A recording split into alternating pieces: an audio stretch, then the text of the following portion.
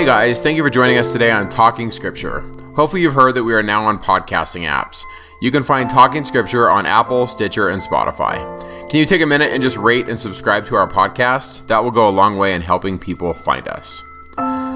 Welcome to Talking Scripture. I'm Mike. And I'm Bryce. And today we are going to be doing the book of Revelation. This is our third podcast in a series of podcasts that cover Revelation. So if you're just now visiting us for the first time, know that we had an introductory podcast to the book of Revelation, and then in our second podcast, we covered Revelation chapter 1. So if you're just now visiting this podcast, you might want to go back at least to the introduction, because I think we cover some ground there, Bryce, that really helps us understand these chapters. We're probably going to be doing the messages to the seven churches, which is the second and third chapter of Revelation today. Does that sound about right? Yep, that's... Okay, so with that in mind, Bryce, let's start off with big picture. What is the overall message in these two chapters, and why is it important? Okay, there's a great pattern here. I'm going to start with the introduction. Go back to chapter 1, but the JST of chapter 1, Joseph makes some inspired changes in the JST. And so if you'll pull up JST Revelation 1 through 8, notice verse 4. Now this is the testimony of John to the seven servants. The book of Revelation is a testimony. We often look at it as simply as prophecy, as if it's laying out a timeline of things to come. But it's a testimony. Later on in verse 4, it was given who has sent forth his angel from before his throne to testify. So what is the testimony? What is the Book of Mormon trying to testify of? Well, now all of a sudden we begin to see a marvelous pattern come through in chapters 2 and 3. Chapters 2 and 3 are letters written to each of the seven churches. Now, Mike, before we begin, would you tell us about the symbolism of seven? Let's talk. What we didn't do, we meant to do that in our previous podcast, but 7 is a very symbolic number. So were there actually 7 branches only? I don't know. But the fact that we're writing to 7 branches is also very symbolic. So, Mike, I know you're more of an expert than I am. What's the symbolism of the number 7? That's good. So 7 is going to be perfection. He loves this number. It's going to be perfection. It's going to be coming unto the covenant. The word in Hebrew, Shiva, just literally means to be perfect or to be finished. And the notion of perfection, to the Greek mind, is a lot of times it's accomplished or it's finished. So if you had a perfect harvest, it doesn't mean that every grain of wheat was perfect, but it just means we brought in the harvest. And so Matthew 5:48, we hear this a lot in conference, be therefore perfect, even as my Father which is in heaven is perfect. The invitation by Jesus isn't that Mike Day be perfect in the sense that we would think from a Western mind, but let's take him home. Complete. Let's make him complete. Let's take him home. Let's be finished in the sense of we're going to finish the mortal journey, which that idea is tied out throughout the whole book of Revelation with overcoming and being conquerors. And it's all temple. Bryce, this whole thing is temple. It is. So 7, yes, there's 7 churches, but I think the symbolism here is he's writing to the whole church. He's writing to every follower of Jesus in every dispensation of all time. He's not limiting it to 7 individual branches. We're all in it. We're all in it. And there's a pattern here to these 7 churches. First, he will tell them something about himself, something we need to know about him. Second, here's something good that you're doing that you need to keep doing. Third, here's something you need to fix. Here's something you're not doing well. Here's something that you're doing that you shouldn't be doing that you need to fix. You need to repent of that. And then if you do that, if you repent and continue to do the good works, here's what I'm going to do to help you overcome. That's the pattern. Now that pattern is tremendous. That's the whole book of Revelation in one pattern.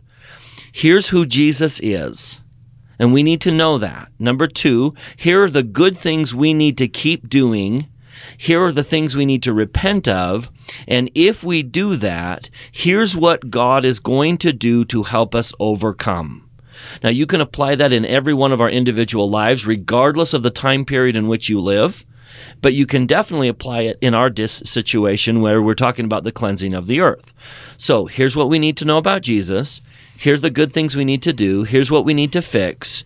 And if we do that, here's what he's going to do so that we overcome the cleansing of the earth and we sit with him on his throne when he comes in glory. So what we're going to do is we're going to take each church, there's 7 churches, and each time we'll point out, okay, what is he telling us about himself? And let's play with that image. Let's go beyond. This is where chapter 1 is expanded, that we now need to say, okay, what does that mean? What does it mean that he's almighty? What does it mean that he has a sword? And then what are the good things they were doing? What are the bad things they were doing as general patterns, maybe not so specifically, but as general patterns. And then we're going to focus on, if you overcome, if you do those things, here's what I'm going to do for you. And that's where he's going to begin to introduce several of the symbols that we will see throughout the rest of the book of Revelation. And I might add, Bryce, that the blessings to those that overcome, these are really drenched in temple symbolism. Tremendously significant. Okay, so I'll start. Let's just do these one at a time, Mike.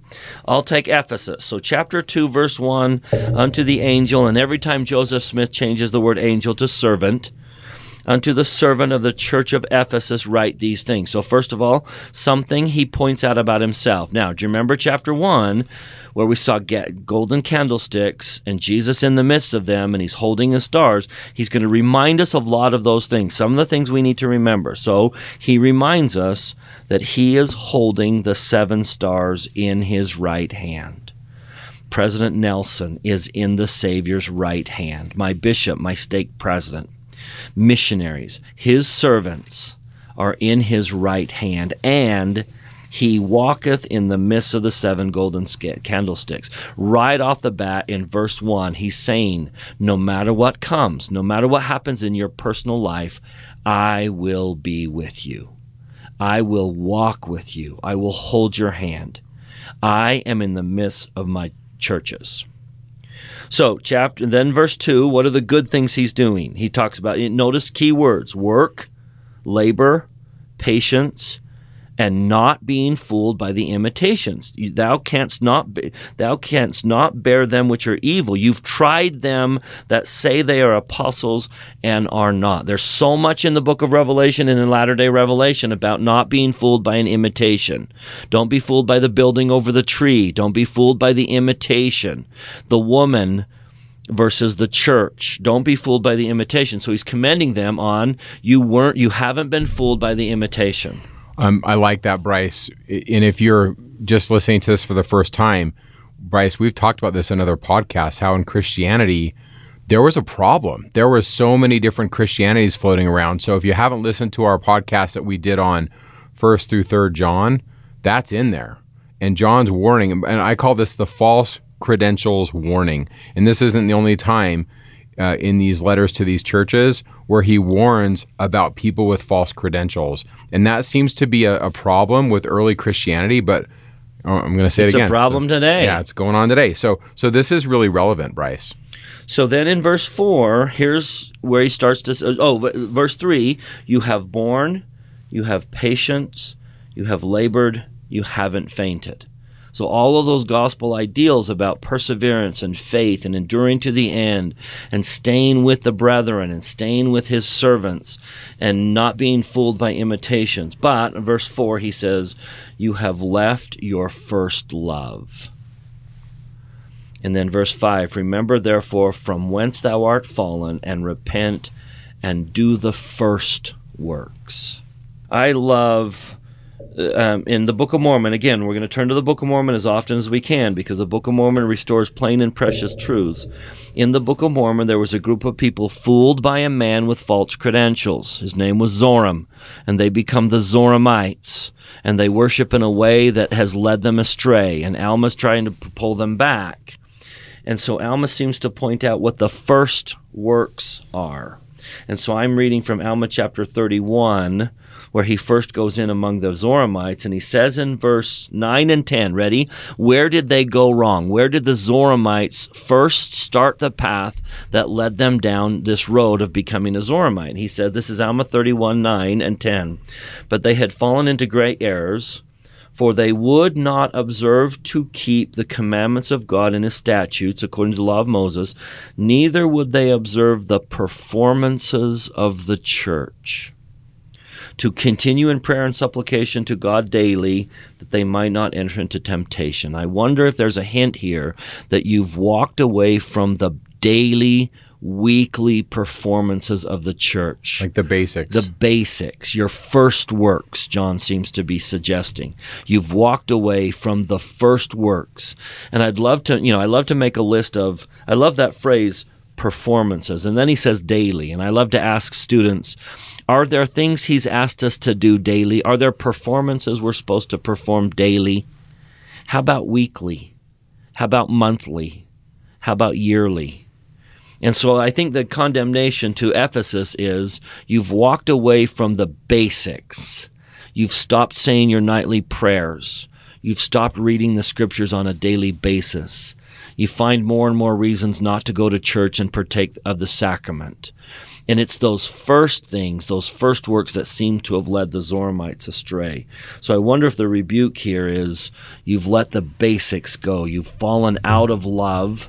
Because when you were in love with the church, man, did those things become, it was a privilege to do them. And now all of a sudden we've walked away. We need to remember our first works. And now verse 7, the promise, back in Revelation 2. So Ephesus says, I'm going to be with you. I'm holding my servants in my hand. Keep working hard, be patient, persevere, don't faint not, go back to the first works. And if you do that, here's the blessing. Ready? Verse 7, to him that overcometh will I give to eat of the tree of life in the midst of the paradise of God. And now all of a sudden he pulls in all those symbols of the tree of life. Lehi, Alma 32, the blessing of fruit to eat. I love Alma 32 where he says, you've got to plant the seed. Your testimony is like a seed that you have to plant, and then it becomes a little tree that needs to be nourished. And if you nourish it, it will become the tree of life that will produce fruit that will fill you. And every one of us can testify of the fruit that got us through a hard time, the fruit that helped us in the darkness. If you will grow your tree, then you can partake of the fruit of the tree of life. Fruit that Lehi says its purpose was to make us happy. And so all of a sudden he brings in all these images about the tree of life, that if you'll stay faithful and go back to the daily performances and the first works and not be fooled by the imitation, you will eat of the tree of life. And by the way, Bryce, isn't this so much the Book of Mormon? Yep. The false tree is the building, and the tree of life is God's presence. And the book of Revelation is going to end with a tree where it says in there that they hunger nor thirst no more. And that is a belief that the ancients had, that they would feast with the gods. And so if you read Exodus 24, when they ascend to the top of the mount, they feast with Yahweh. And in section 27, where the Lord says, you're going to eat with me. And in 3 Nephi 20, I think it's verse 3, where it says that Jesus fed them. He provided the bread and the food, and they were filled. And so this is a heavenly promise. And the tree, to me, is we're in the holy place. This is, like I said earlier, this is all temple. So all these promises that we're covering in these churches, their promises are all temple related. Yeah. You've clung to the rod, and you're there. So that is Ephesus. Should we do Smyrna now? Let's do Smyrna. Okay, so we got false credentials again in verse 9. People that say that they're Jews and are not, but are of the synagogue of Satan. What do we do with this? I just like big picture, like you said. Like, let's talk about this as beware of those with false credentials.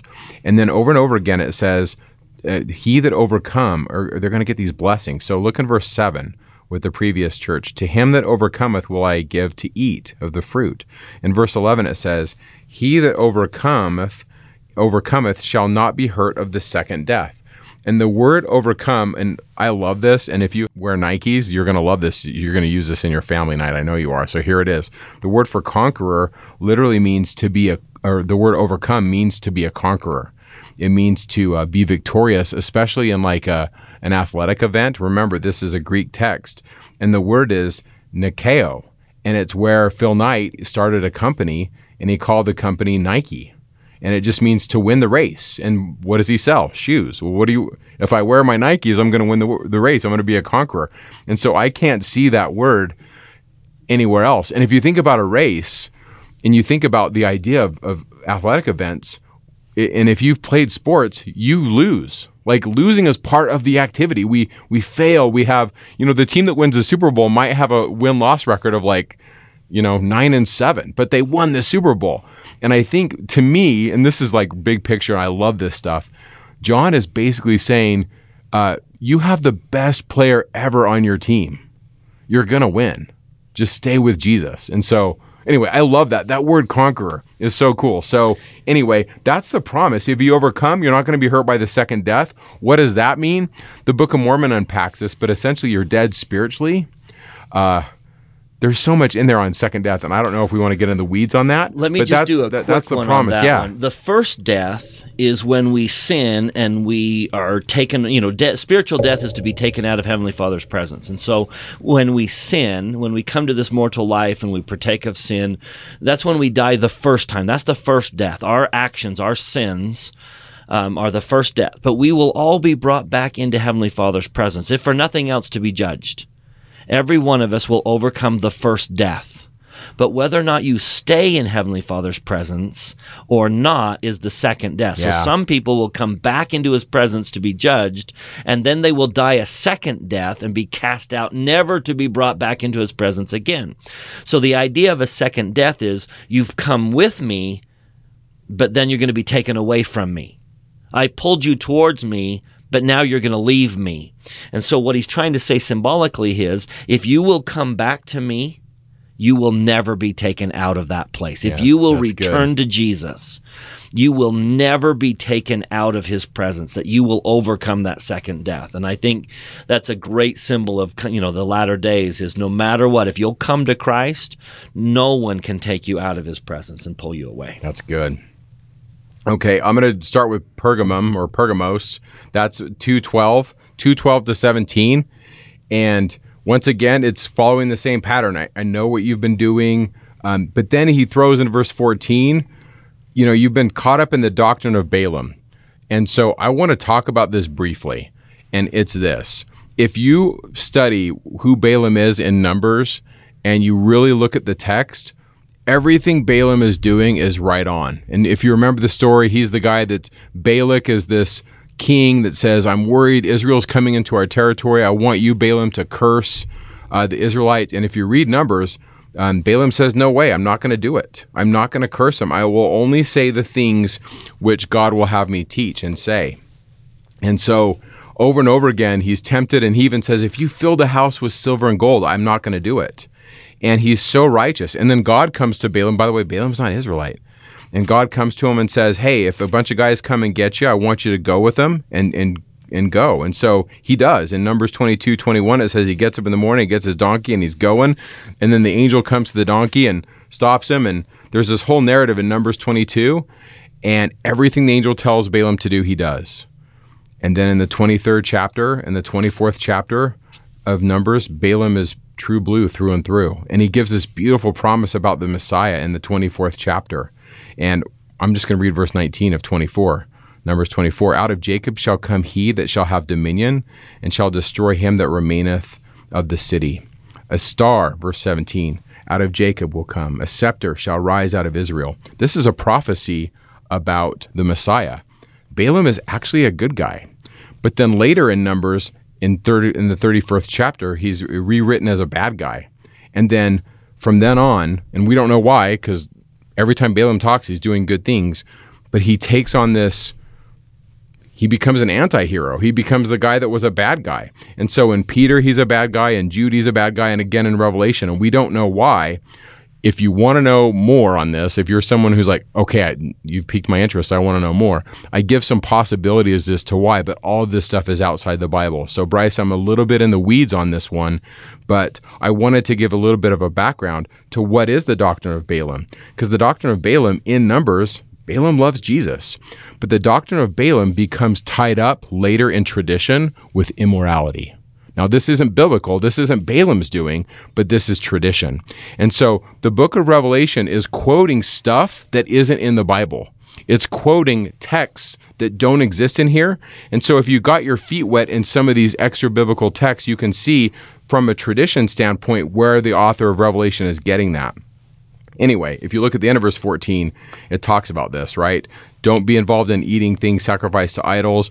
Don't be involved in fornication. And then verse 16 is the invitation. Repent. or war is kind of a threat in there. And then verse 17, if you overcome, or if you have your Nikes on, you've conquered, you get a white stone. Bryce, talk about the white stone. Oh, there's a lot here. Let me just do big picture symbolism here, because what he's trying to say is, look, I'm going to give you a stone, and the Doctrine and Covenants says that it's a Urim and Thummim, that the celestial kingdom is a Urim and Thummim, and that everyone that makes it to the celestial kingdom, I'm reading from Doctrine and Covenants 130, 10 and 11, that everyone who makes it to the celestial kingdom will be given a white stone, which is their own Urim and Thummim, through which they can see. Now remember, the Urim and Thummim means lights and perfections. And there's clear reference here to temple idea, but I'd like to just focus on the idea that I'm going to help you. If you will not fall prey to the false doctrines around you, I'm going to help you. I'm going to guide you. I'm going to give you a stone. And that should resonate with Latter-day Saints who know that Joseph Smith was given a stone through which came the Book of Mormon, that prophets in the Old Testament were given stones through which God revealed truth. It's a guiding compass. I will lead you. That if you will overcome, if you will not fall prey to the imitations and the false doctrines around you, if you will work and stay the course and be patient, I will give you I'll give you the answers. I'll guide you. Whether that's symbolic or literal, I think he's just simply saying, I'm going to guide you. The Liahona, all of these images of, I will give you something that will guide you through this process. And so I'm going to give you a stone, and the stone's going to give you answers, and I'm going to reveal things through you. Whatever that literally means, I think there's a symbolism here that I'm going to guide you through this process. In tradition, the ephod, or the breastplate that the high priest wore with the 12 stones, was a pocket. And in tradition, there was a white and a black stone in there. And so the high priest would ask God a question. If the answer was yes, the stone would be white. And if the answer was no, the stone would be black. And so maybe the white stone has something to do with being permitted to come in God's presence. I like the idea of it being a guide. And the 130th section of Doctrine and Covenants, right? Urim and Thummim will be given to everyone. So I like this as a guide, a proclamation of innocence, as it were. And it's tied to the name. Are you okay if we do a little bit of name? Let's do a little bit of name. So this is Egyptian, and there's a lot of connections between the Book of Revelation and Egyptian religion, and we'll probably do podcasts on this later, but there's all this stuff happening in Egypt. Jesus goes there, Moses goes there, Abraham goes there, there's stuff happening. Joseph has worked with some of this with A Pearl of Great Price, if you've ever read there. And so in Egyptian theology, knowing the name of the God is having power. And so in the Old Testament, we're always asking God, okay, what is your name? And knowing the name is being permitted to come into God's presence. And so in the 17th chapter of John, Jesus is praying to his Father, and he says, I gave my followers the name that you told me to give them. They're yours, and they're going to come into your presence. And so the name can mean a lot of things. Which is right out of the Book of Mormon. The King Benjamin was given them, I'm here to give you a name. A new name. I'm going to give you a name. Yeah. So to me also, names can represent a change in relationship. So when you're married, you receive a new name, the name of your spouse. Section 84, right? When you make covenants, you become sons of Moses and of Aaron. I just want to read this verse out of Isaiah, if I can. Okay, so this is Isaiah 56, verse 5.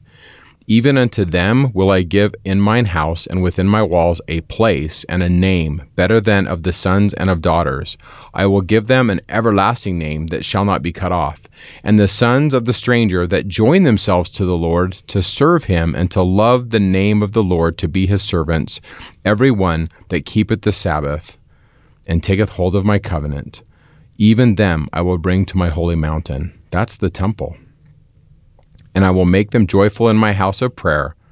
And then verse 8, the Lord God which gathereth the outcast of Israel saith, Yet will I gather others to him besides those that are gathered unto him. This is an invitation to come to God and to receive a new name. It's beautiful. And I think that's, once again, we're talking about the temple. And so Revelation 2:17, You're going to be victorious. You're going to get the name. And let's throw, while we're on it, in the letter to the Philadelphians in chapter 3, verse 12, if you overcome, I will make you a pillar in the temple of my God. You don't go any more out, and I will write upon him the name of my God and the name of the city, which is the New Jerusalem, and I will write upon him my new name.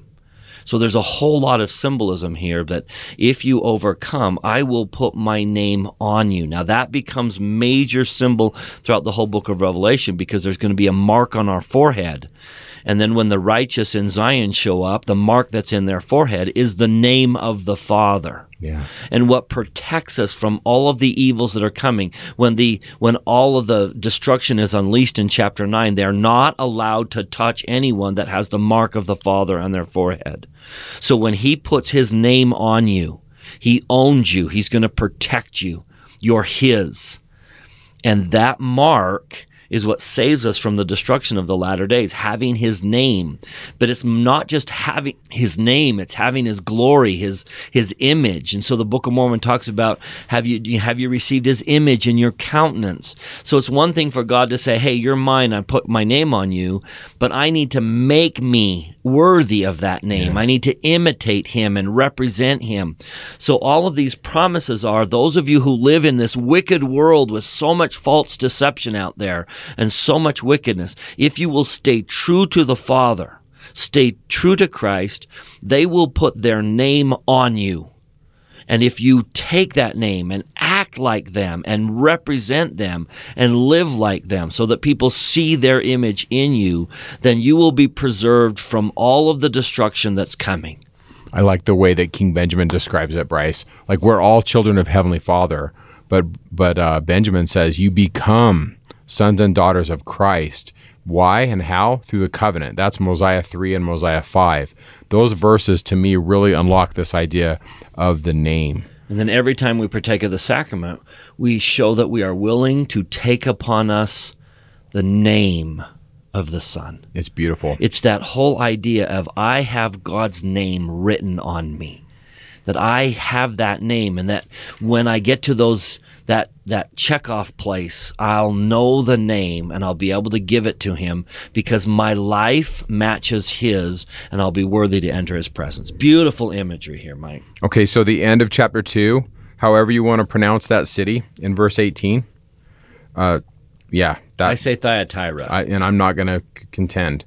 So I know your works. Beware of that woman. We've got fornication again in verse 20 and 21. Beware of immorality. Got to get my words right. Beware of immorality. A lot of this stuff is antinomianism in Christianity. There were a group of Christians called, in scholarship, antinomians, and they were like, hey, since Jesus has saved us, we don't really have to follow any rules, do we? And it doesn't matter what we do with the body. And so there was a lot of that swirling around, and John says, yeah, don't do that. Not good. Not a good plan. Is immorality something that people struggle with in 2019? Well, I'll let you, the listener, decide on that. But what are the promises? Verse 26 and 27. Look at verse 27. Once you overcome, the overcomers, the Christians, shall rule them, the world, with a rod of iron, as the vessels of a potter shall they be broken to shivers, even as I received of my Father. So you're going to rule the world. And I just have to read this. This is so good. This is from Gerald Lund. And he says, one day in Pepperdine, at a university class on the book of Revelation, we ended up in a major discussion about the natural paradox, as the professor called it, found in Revelation 2, 26 and 27. As part of the promise of the faithful who endured to the end, the Lord said they would receive power over the nations to rule them with a rod of iron and break the nations to shivers. Do you see the paradox, the professor asked?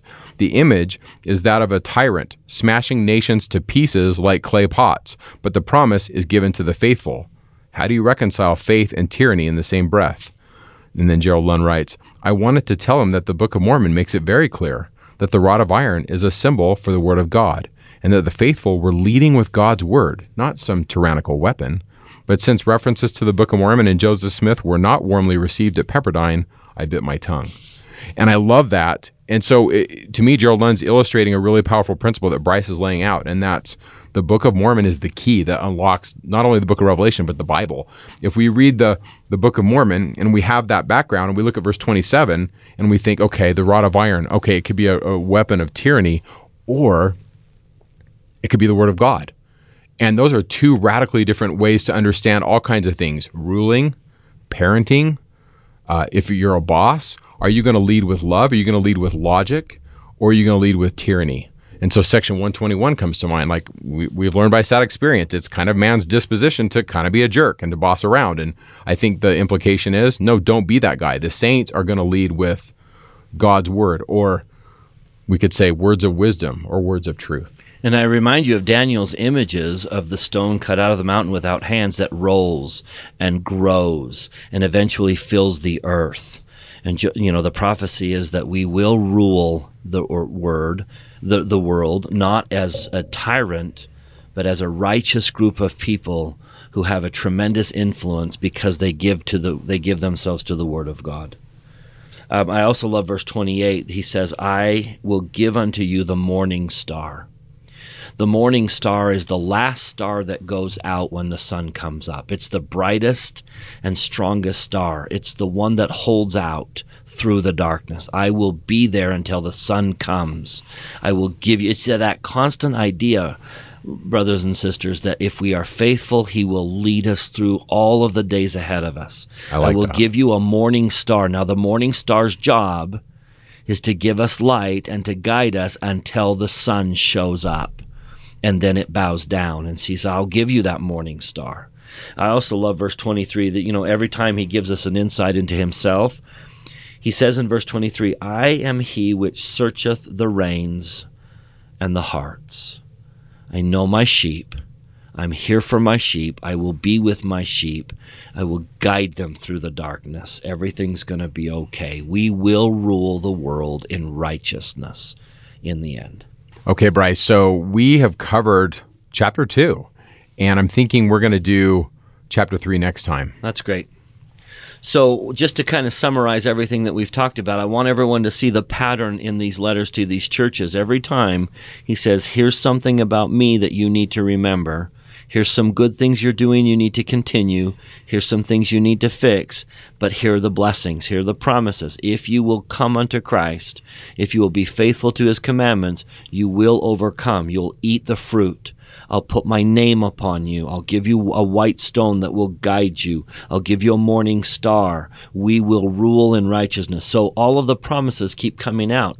Now, we all need to look at our lives and say, let's keep doing the good things we're doing. Let's fix some of the things we're not doing that we should, and we will overcome, and Christ will be with us this whole time. This is the testimony of the book of Revelation, that we will overcome, and he will be with us, and everything will turn out okay in the end. And with that, we thank you, and we will pick up Revelation 3 next time. Have a great day.